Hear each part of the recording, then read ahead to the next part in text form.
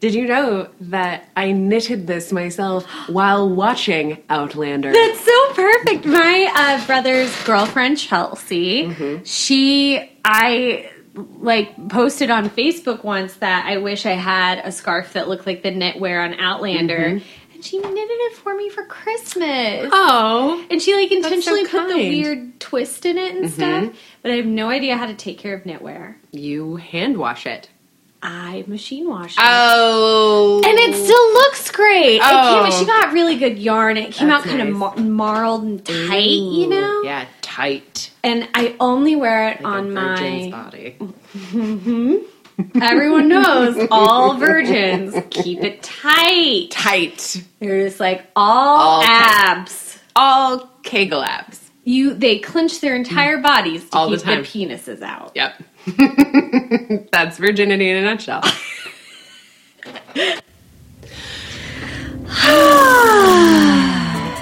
I'm Morgan, And I'm Isabeau, and this is Womance. where we talk about romance novels. Bodice Busters. Fan fiction. Very big Scotsman. Virginal satin sheets. Pearls. Clits. And this week we are talking about The Inimitable Beast. By Judith Ivory. Question? Judith Ivory. Yeah. I'm not sure that's her real name. I don't want to be quoted here on that. I'm not sure. I don't want to...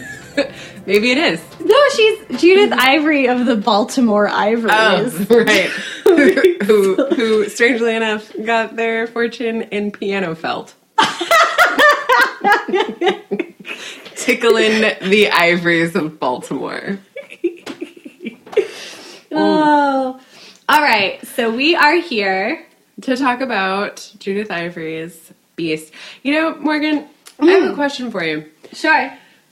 Why did you suggest this one? This is a Morgan pick, dear listeners. Yes. So I discovered this title on NPR's best romance novel Wow. list. So I turned to this because I wasn't able to hang out with you for a while and get recommendations from you. Fair. I was forced to turn to the cold night of the internet, and I was presented with this list that NPR put together of the best romance novels, and it was considered and it was careful, a little better than some articles about romance novels. But one of their recommendations was this book. Interesting. And I saw the cover art, and I was Right. like, that's interesting. Pretty good. Pretty good cover art. And I also heard the concept, and it was like nothing else on the list. And I was like, I've got to read it. So I read it the week I was moving, which was bold. horrible, hot, Yep. gross. I slept on a hardwood floor. Yep. I ended up sleeping on a hardwood floor for 3 nights. That's awful. It was the worst. And I found myself, I read the book kind of compulsively, but I didn't feel drawn to it in my moments of leisure. I just felt like I had to, and I wonder if I wasn't clutching at a moment of leisure, and that book was what I had. That's interesting because, I mean, other than the fact that you recommended this and, you know, we're on this venture together, I also felt strangely drawn to this novel, even though, generally speaking, I didn't enjoy it. Yeah. Yeah, it wasn't a slog because I wanted to read it, but I wanted to read it despite myself. Can I say something kind of crazy, maybe? Please do. I feel like this might be the Eraserhead of romance. No, I'm not ready to go there yet. We have a lot more romance novels to read, Morgan. Can I explain why? Yeah, I think you're going to have to walk that back when we get to something else. So I went to see Eraserhead in theaters, and I'd seen it outside of theaters. I would say it's an excruciating experience in theaters because of the sound, and it kind of overwhelms you, and it's enormous on that screen and everything. But it's just so weird in its concept, and it's so fully committed, but it's also just trying to it feels like it's trying to, like, get through itself. Yes. And you're kind of on the journey with it. Like, yes. What is happening? Yes. I can't take a break, though. Right. Like, you feel like you have to see it through. Yeah, I mean, in that way, this book and Eraserhead have a lot in common with, like, bad binge shows. Like, I've committed 9.5 hours to this, and there are only 4 more to go. I gotta keep doing it. There was this great article on Vulture about the difference between binge watching and purge watching. Oh. And they're like, purge watching is where you're like, gotta get get through it. Gotta get it out. Yeah. I gotta get it out. Yeah. Cut it out of me. Exactly. And I don't think this, I wouldn't equate this experience to purge watching. And I wouldn't say it was, like, sensation-wise totally like watching Eraserhead. But there is kind of that, like, principle of... So let's give our what am I here for? Let's give our listeners a brief synopsis of the book itself, and then talk about perhaps some of our skeevy feelings a little bit more in depth. Yeah, what skeeves us out about it? Yeah. Sure. So, Beast is the story of a French aristocrat who is blind in one eye. Yep.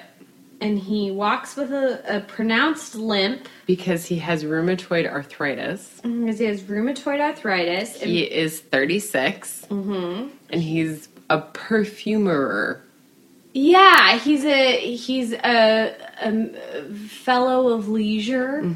He's a gentleman. But he's obsessed with making perfumes out of this very interesting substance called ambergris. For those of you who don't know what ambergris is, it is sperm whale particular feces or barf. They run into these giant squid at the bottom of the ocean, and they can't digest the squid beaks, so their bodies form this protective coating around these beaks so it doesn't rip up their insides, and then they either barf or fart it out in these giant clumps called ambergris. So what's really cool about ambergris is that it's a really important preservative. Yeah. And it cures in the salt water. Yeah. Like, it doesn't wash up on shore as, like, a big, phlegmy... Poop. Barf. Right. It, like, cures in the salt water, and then it kind of comes to the surface as this... And it smells like loam, is the way that it's described. Well, it's the scent of amber. Right, which... If you've ever been to a Bath and Body Works, if you're near Bath and Body Works, go inside right now. Take a big whiff of amber, because they've got the hand lotion. They do have the hand lotion. You know what else? The scented candles. You know what other scent features strongly in both Bath and Body Works and this novel? Jasmine! Every page is like drooling in jasmine. Yes. Jasmine. Her natural scent is jasmine. Which is pretty amazing for an American. Yeah, my natural scent is not cheese jasmine. and onion enchilada. Mine has a soupçon of potato. Anyway, so here's this French gentleman of leisure who's obsessed with making beautiful perfumes, and he wants to get in on the ambergris game. He meets... You gotta go to America. Yeah, gotta go to America, gotta get an heiress, because his estate and his vocation requires an heiress. And he finds one. Yeah, well, her father is a shipping magnate. Who is also clandestinely in whaling. Yeah, and Which are not the same thing. Which he gets a lot of ambergris from his shipping company, which is different than a whaling company. I love the implication that he's just like constantly on the sea and this like ambergris is like bumping into his boat. He's like, pull it up. Might as well murder some sperm whales while we're at it, boys. And this is my first point of skeeve. Like, the father and mother in particular really hunt our main character, Charles.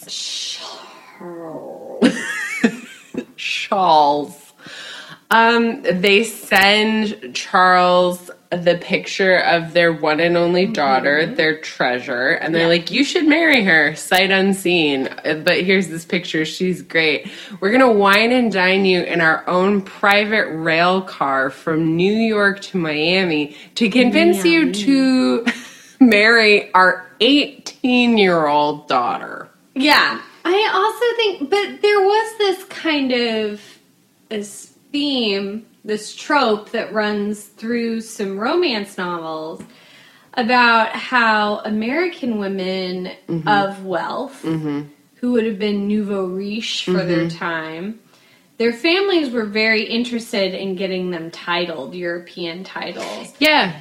And like Winston Churchill's mom. Dolly Churchill. She was a Brooklyn bitch. She was a Brooklyn bitch who, rumor has it, birthed him on a sleeping couch at a ball because she didn't want to leave. Dolly Churchill is very interesting.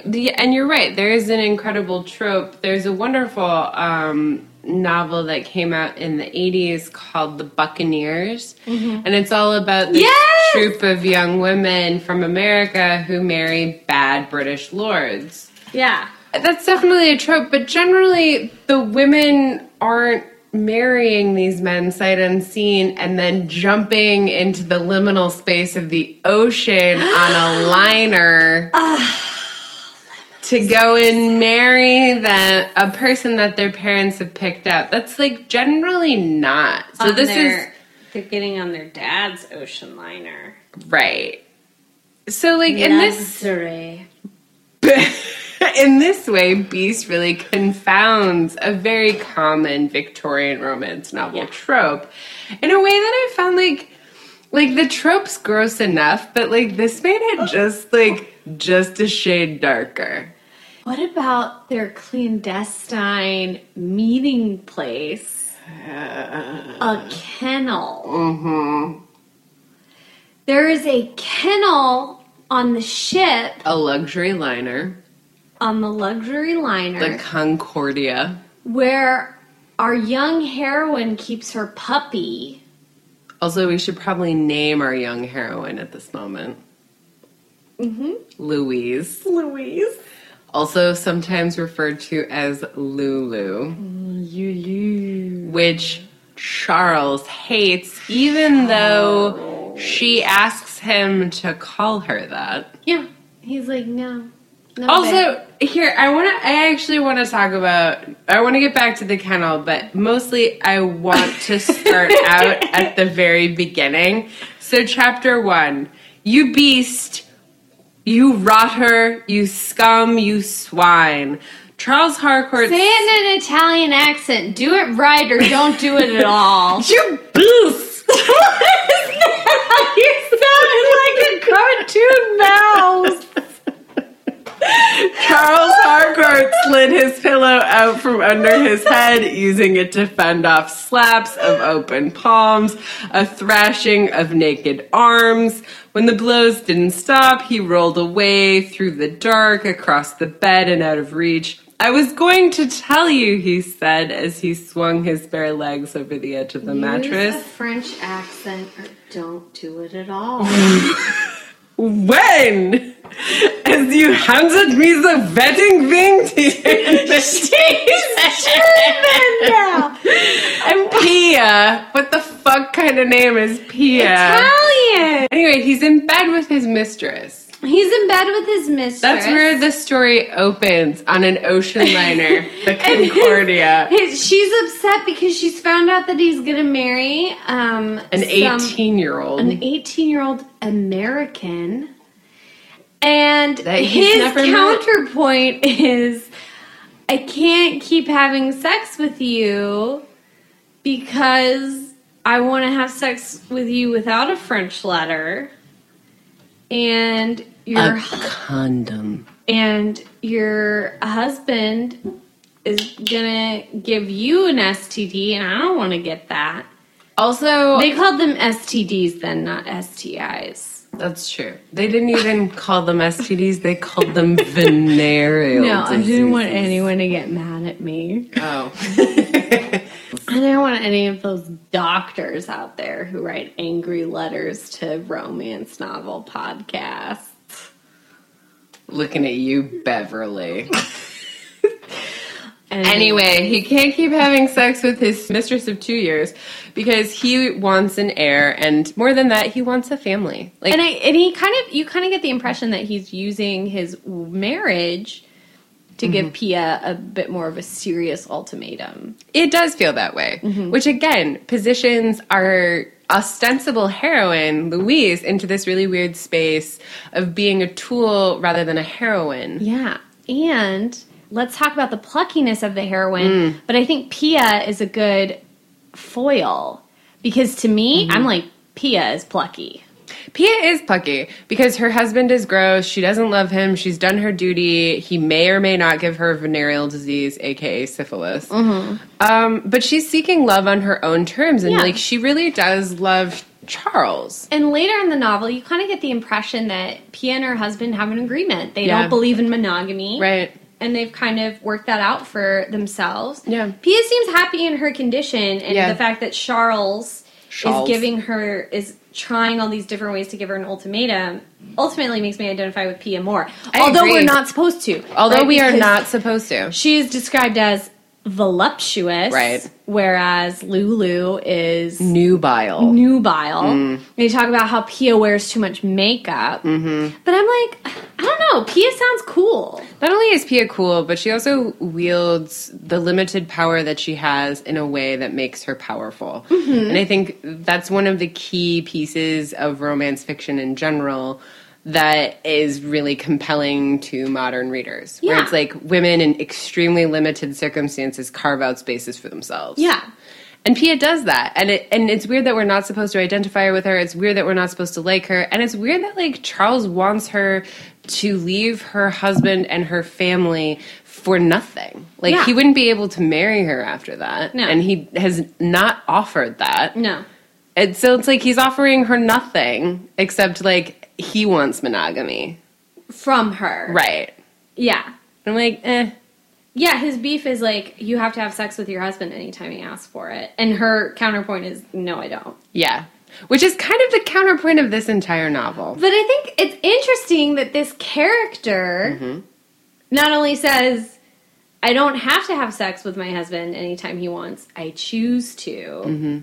And it's like a real knife, and old Charles is back. Maybe I'm remembering that wrong. No, you're remembering that right. Also, Charles is like, I mean, we all really love sensitive heroes, but like, he's sensitive in a way that is not appealing. Okay, so going forward, he breaks up with he has the last sex he'll have with Pia, and then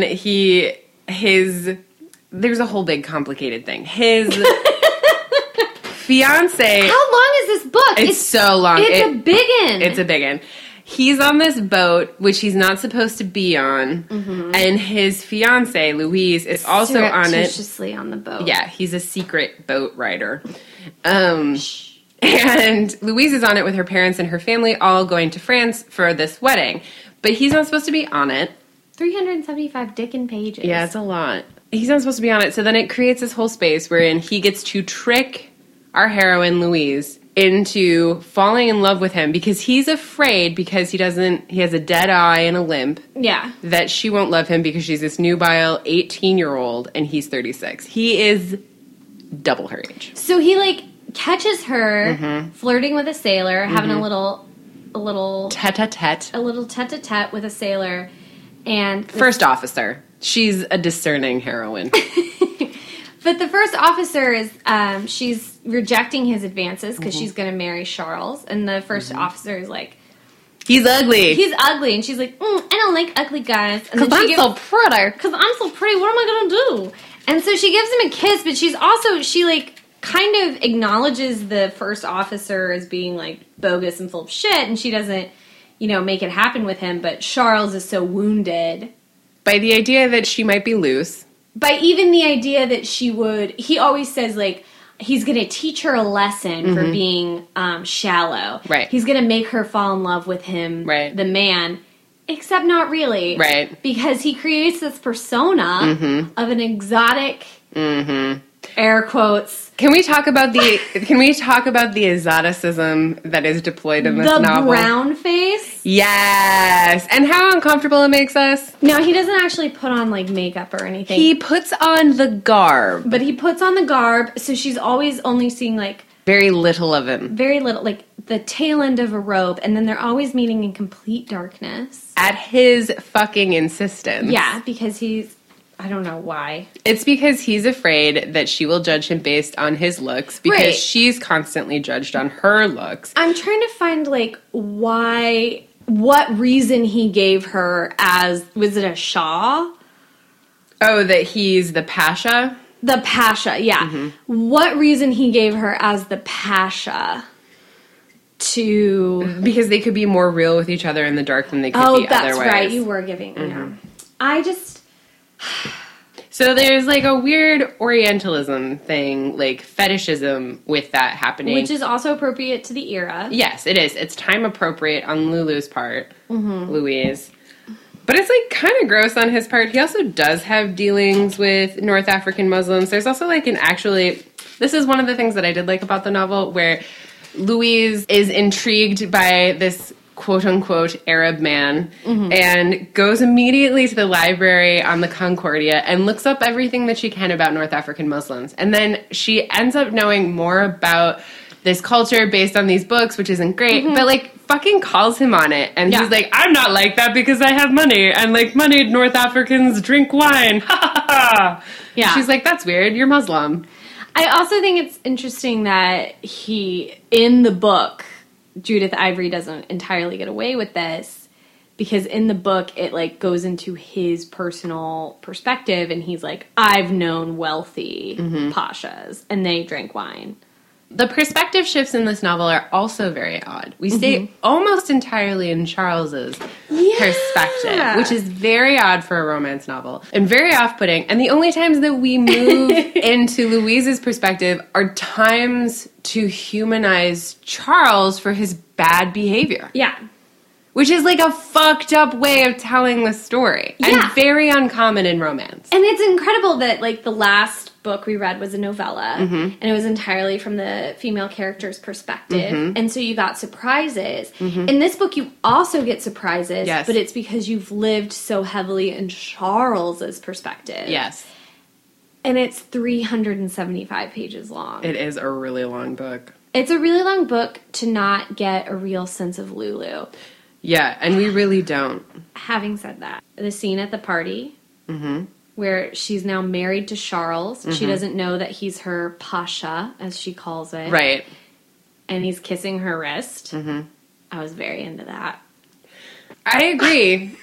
What I loved... Okay, so he seduces her on the ship as the pasha. And then they have to leave, and she has to marry him, except she doesn't know it's him, and he knows that he's concocted this entire fucking... But guess what? He actually fell in love with her. He discovered she wasn't actually shallow. Right, she actually has a beating heart and a brain, and she's like all of these things. La la la la la. And so he becomes, instead of this like cocksure asshole, he becomes this kind of...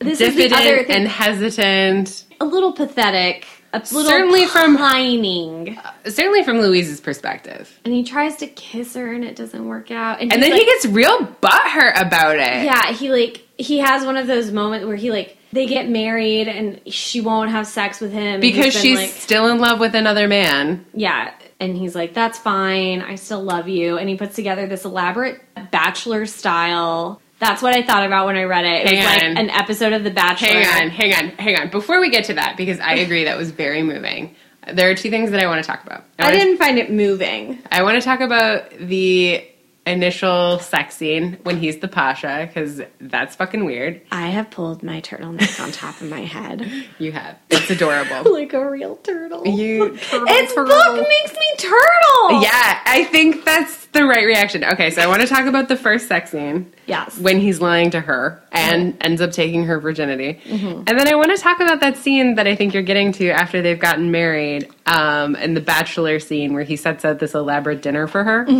Yeah, I want to talk about those together. Okay, let's do it. You ready to talk about that sex scene? The first one? Yeah. Sex scene. Yeah. Where she's like, yeah, we're going to have sex. They've met at the kennel. It's been dark in the pit of this place where their dog's barking and, like, they've had this moment. He was, like, literally on top of the cages, wasn't he? Yeah, hiding from her. Very beastly. Yes. He's constantly sort of, like... That's the title of the book! He's, like, hulking over her a lot. Yeah. He skulks. He skulks. Like a beast. Okay, where do I get it? It happens really early in the book. Like, in the first quarter, they have sex. Yeah. I thought the sex scenes were pretty good. They were okay. And well, we'll talk about that. Okay, so this is what I want to talk about. So they have sex. He's, like, building her up. It's great. There's actually, like, a ton of foreplay in this. Like, the sex scene is super long. And that's great. It feels very natural. She makes the confession that she is a jasmine confection. She makes the confession that she's technically a virgin. Which I love. I do, too. It was very funny. And he doesn't handle it super great. No. Because he gets all, like, weird and butthurt, like, because he's, like, deeply embedded in his mind. There's, like, a sort of Inception thing happening here. Because, like, he has a moment where he's like, I want to share this beautiful, intimate, physical moment with her as an honest man, as her husband. Yeah. But I'm already here, and I've already lied to her and, like, made this whole thing clear. So, like, I really want to do her. So I guess we're going to have to do that. And then he's like, I'm going to have to break your hymen with my hands. It ought to be possible, and it should save you the pain when I want your attention elsewhere. She felt more than one finger. She didn't know how many. It felt like half his hand. She struggled briefly. Shh, he said. His thumb found that place again, like the button he could push. Touch that made her weak with longing for something imprecise. Only God knew what. I do like in this book that there's not that kind of, this is the oral sex scene, and this is the cunnilingus scene, and this is the blowjob scene, and this is the sex from behind scene. Whereas, like, I feel like everything kind of flowed together, and there wasn't any, like, kind of presentation of sex as, like, singular behavior or activity. Yeah. Like, you can, I kind of get the feeling from romance novels sometimes that you can only do one thing at a time. Yeah, that definitely seems to be a thing with romance novels, but we're often dealing with, like, episodic. Episodic sex scenes, which is very odd. Yeah. I'll grant you, this one does feel organic in a way that many don't. But, like, I'm not going to use the word assault. But, like, the next part of this... No, it is, because he's not being completely honest with her. He lunged entering her. Like, there's this bunch of stuff in this sex scene that makes me really uncomfortable. Also, she has consented to sex with this Pasha. Yeah. Who is not Charles. Who is not Charles. Yeah, that's a good point. And it's like... Yeah. It's not fun, silly role play. Not at all. She genuinely believes he's someone he's not. And she has sought out this relationship because she's decided she wants to experience something before her husband. Right. Because she's being sold in marriage for whale vomit. Yeah. Yeah. Yeah! Right. So, like, this sex scene is happening on a level of skeeve that I'm really uncomfortable with. Yeah. And, like, it turns out okay, and, like, many orgasms later, they have sex 6 times throughout the night, and, like, all of that's nice. But there are a couple, like, the word choice in this passage is deeply unsettling, which is, like, I think pretty typical of this book, where it's like, oh, this is a great sex scene, or, like, this is great dialogue. Yeah. Let me unsettle you with a term like, she lay there stunned, so strange to contain something, someone so large in so small a space. Do you know what I find super telling? What? The introductory quotes. Of the ambergris?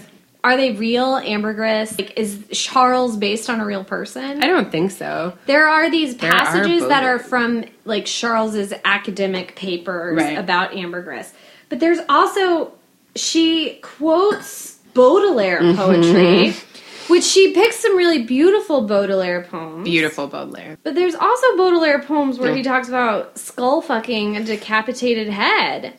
Yeah, I agree. This is a weird choice. That's the thing about this book that I really enjoy is how weird it is. It is really fucking weird. And it leans all the way into its weirdness. It does. It leans into it and then it winks at it. Yeah. And then it nudges it. I find it incredible. Like, to me, the most erotic scene is when he's publicly kissing her wrist at a party. That was very erotic. And I find it, like, fascinating. I think there's, like, something interesting. I say this word too much, but kind of incredible about that. I agree. Like, the eroticism of the simple, like, wrist kiss in that scene. It's so erotic. Like, I mean, it certainly got my engine revved. Like, yeah. Like, I don't even want to read it on air. And he's doing it in front of her parents. Oh, yeah. Party, at a garden party. At a garden party. In the light of the good Lord's day. Which is a huge symbolic reversal from all of the other ways that he's kissed her body in the dark. Wrist smooches. Yes. I agree. That was very wrist smoochy. It was very sexy. Here's the other thing that skeeves me out. They get married.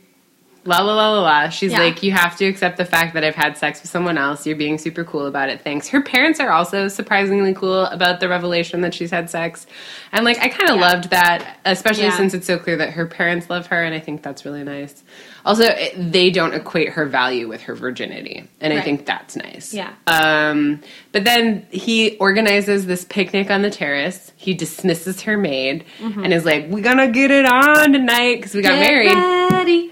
Yeah. And she's like, I'm not ready. And I'm not going to sex you up. And then he doesn't take it super gracefully. And then is like, okay, let me kiss you goodnight. And she's like, no, I don't want that either. And then he turns away from her and flips the table. And then, on Real Housewives of New Jersey. He's just like, Hua! And it's like crashing glass and crashing plates. And like, she's sitting there with her heart beating against her ribs as this man who's much stronger and much taller than she is destroys the dinner he's made for her and then attacks a palm plant. I mean, okay, he ordered his servants to make it. Let's be real here. But then he asked them to leave. He gave them the night off. Right, which is also weird. And, like, he destroys this whole fucking thing in a really violent scene. Yeah. And then slams off, like, walks into the library. Yeah. And she has to choose her next move. And she, like, chooses to gracefully get up. She lifts the hem of her skirts because, like, and there's this moment where she's like, there was nothing else for it. Yeah. And that felt too true. So true. There are moments in this book that it's like, we're not in romance anymore. Oh, boy. Or, like, on the liner when everyone is seasick and she goes to see her parents after she's had sex with her Pasha. And her parents are sick, but they're also very in love with each other. And she gets frustrated that they're more invested in one another than what's going on with her and these huge life changes. And it was such a clear-eyed description of what it means to begin to have an adult relationship with your parents. Yes. And which I think starts with realizing they have a life outside of you and being resentful of it. Yes. And not having the words for it. Yes. That Judith Ivory perfectly describes through a narrator who cannot perfectly describe it themselves. No, I think that's really right. But in that same moment, like, it hammers home how young she is in a way that, again, is super gross when they're selling her in marriage to a guy who wants to buy whale vomit who is 36. And the book acknowledges that she's young. Yeah, Like, too young. Like, too young to get there. Like, isn't this crazy? If you just heard a tinkling sound, that was the Restless Earth Petit Serra 2016. What a good year. From Santa Barbara Highlands Vineyard. Shout out Clinky. Chin chin. Chin chin. The taste of jasmine and ambergris just wafts up the bouquet. Oh my gosh. Do you think, I feel like it's like the most heavy-handed metaphor that he loves Jasmine. So much. Jasmine's his shit. Yeah, he's like Aladdin. But he can't, he can't make a perfect perfume without this ambergris to balance it. Right, because it needs the earthy. It needs the earthiness. Loamy. Sperm whale barf. How do you feel about the scent of amber? Amber doesn't have a scent. That's a fucking lie that's being sold to me by Bath & Body Works in this novel. If you had 2 Bath and Body Works branded hand lotions in front of you. One of them was jasmine. The other one was amber. Warm amber, I believe it's called in stores. Which one would you reach for? The warm amber, because the jasmine smells like cloying grandmas. Yeah, I would always reach for the amber. Because the jasmine, and this is particular to Bath and Body Works, but also maybe this novel's description of jasmine, where it's like, it's trying too hard. Yeah. It's like, jasmine, jasmine, night blooming jasmine, day blooming jasmine, jasmine in her hair, jasmine on her skin, but there's an undercurrent of her nubile, like, la la la la la. And I'm like, fuck you, jasmine. By the end of it, I don't want to smell it ever. It's like moon blooming orchid or what, Just some like, shit. What does moon blooming smell like? It smells like nothing. Just like a beautiful fragrance of jasmine with a slight hint of intact maidenhead. Is kind of what they imply. More than kind of. More than kind of. Maidenhead. Maidenhead. Hymen. If anyone was like, what's a maidenhead? it's a hymen. A lady flower. Oh, wow. Wow. Do we know any other terms? Are there any other terms in romance novels for that? The barrier. I don't know. They say intact all the time. They do. That's problematic. Anyway, I don't know. that skews me out. I am broken. My only worth is in a thing that I can neither see nor touch. The button on the lid is popped. I do love it when they refer to the clitoris as the button. The button. Pearl. Oh, I do. Pearl is nice, though. What else are you going to call it in 1889 when this novel takes place? Yeah, what are your 1889 references? Pearl, Reference points. button. Pearls, buttons, that's it. There's, Manda Venus, but, like, that's your entire vulva. There aren't that many. Like, No. You are pretty much limited to those two. Your naughty nose tip. I've never heard that. Have you ever been to a novelty party where they sell vibrators? Yes. They tell you to test it on the tip of your nose to check the intensity. Ooh. Because some of them vibrate so fast you can't see them vibrating. Actually, that's a great idea for Womance. We should test vibrators.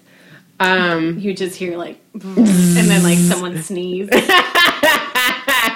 Good radio. That is good radio. Good family radio. Good family radio. Anyway, to circle back to Whale Barf and the end of this book. I think that's why I recommended this book is because you're so into whales. I do love whales. And there's an element of whale in here. There is. Not enough, though. I also loved the descriptions of the ocean specifically. They go through an Atlantic storm, and they also possibly maybe hit an iceberg. So there's an element of danger in this novel that I really enjoyed. What it didn't have... It had the whiff of death, which we talked about in our last episode. But it didn't have it at the end. It only had it at the beginning. I'm sorry, can we talk about the end? Sure, let's talk about the end. I feel like Miss Judith Ivory Judith Ivory. tied a knot she couldn't undo. Agreed. And it just got dumb. Yeah. I think she realized that she had taken it too far, that no one would realistically keep that secret for that long, and didn't know how to undo it. Yeah. So what happens at the end, Morgan? So Lulu slowly starts to fall in love with Charles, the real Charles, and not only fall in love with him, but start to feel tinglings of attraction. For the gimpy, one-eyed ambergris dealer. Yeah. And she starts to have feelings for him. And then she realizes that he's the Pasha, but she doesn't tell him that. And she keeps trying to give him these outs to admit it, and he doesn't. And he gets in over his head, and he's like, okay, if you're so in love with him, I'm going to bring him to dinner with us, because I know him personally because of my work. And she's like, great, I can't wait to see him. And he's like, great, I can't wait for you to see him. And she's knocked up. That is maybe a bigger point that we need to circle back to. She gets impregnated by him when he is the Pasha. Which is so, and this is the thing again that really skews me out about this book. He tries to confess, but she doesn't believe him because he comes in, you know, she has this doctor visit, they all find out that she's pregnant, and she knows that she's become pregnant on the ship because she hasn't had sex with her new husband because she's still deeply in love with the Pasha. Yeah. So in her mind, she's an unfaithful whore who's now carrying a bastard. And Charles comes in and says, I'm the father. And she says, oh, Charles, you're the best man I know. So noble, so kind, but between us, no lies. And I think it even best we tell my parents that this kid isn't yours. Yes. And he's like, no, but I am the father. And she's like, we can tell everyone that. And like, thank you for standing by me. Yeah. And he's like, no, I am though. And she's like, I get what you're doing, but like between us, I will only have honesty. And like in that moment, I'm 100% in Lulu's corner. Yeah. But he's like gross. And he allows her then in like the thing that you were just saying, I'm going to have him to dinner. I know him through work. And like it's gross that he fucking says those things to her. Yeah. And then he gets to the point where he's like, I can't actually pretend to be 2 men at a dinner party, which, like, thank fucking God, because I thought there were going to be another 150 pages of, like, nutty professor hijinks. Which is, like, also unexpected. This book is not a book of hijinks, which is also kind of what it wants to be. It is. And I'm like, you are not that, Judith Ivory. You are not funny. You're dealing with a lot of things that are not funny. God, it's so, okay. It's like something that tries to be comedy and then isn't, but without like the tenderness of like the Royal Tenenbaums, to make another movie comparison.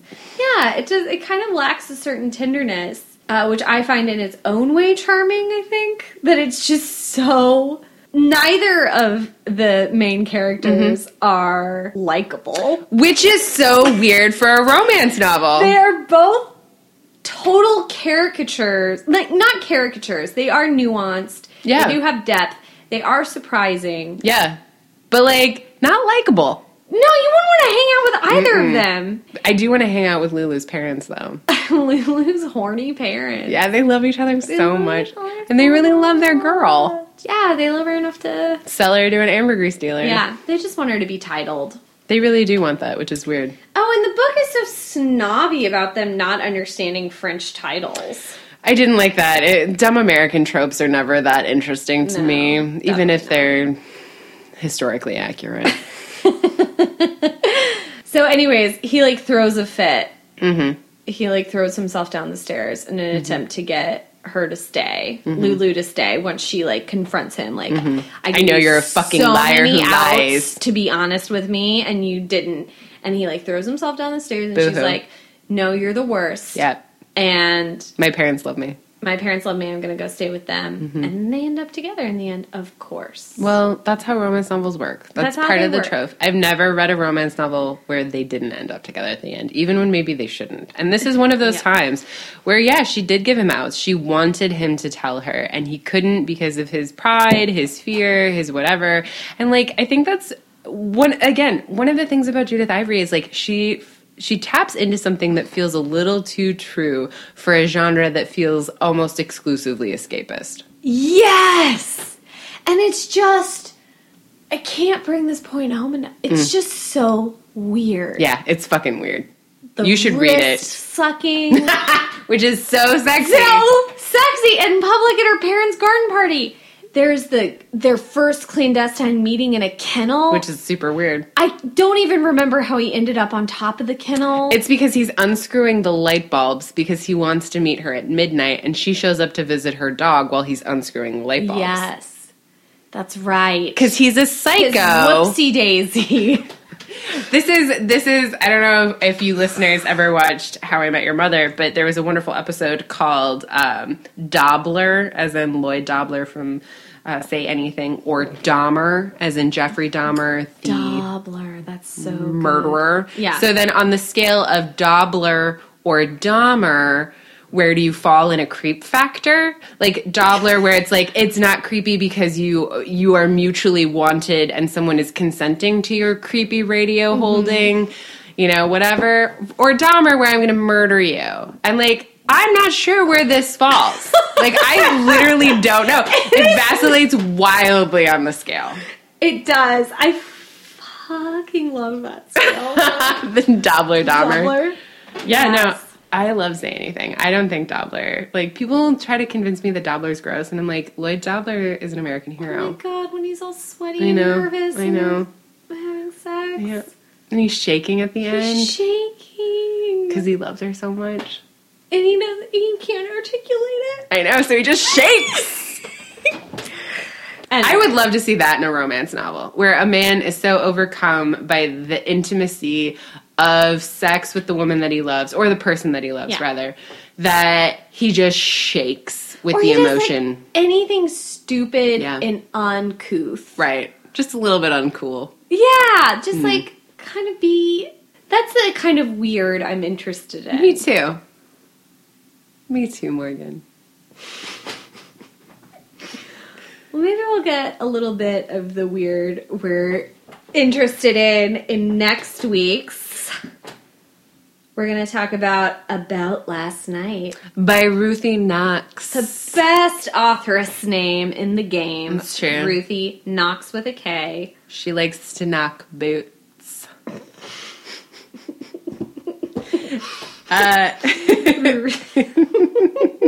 Thanks for listening. This has been an episode of Womance. Yeah, if you can't wait till next week, you can creep or you can chat with us. We're on Twitter. We're on Instagram. You can join our Facebook group.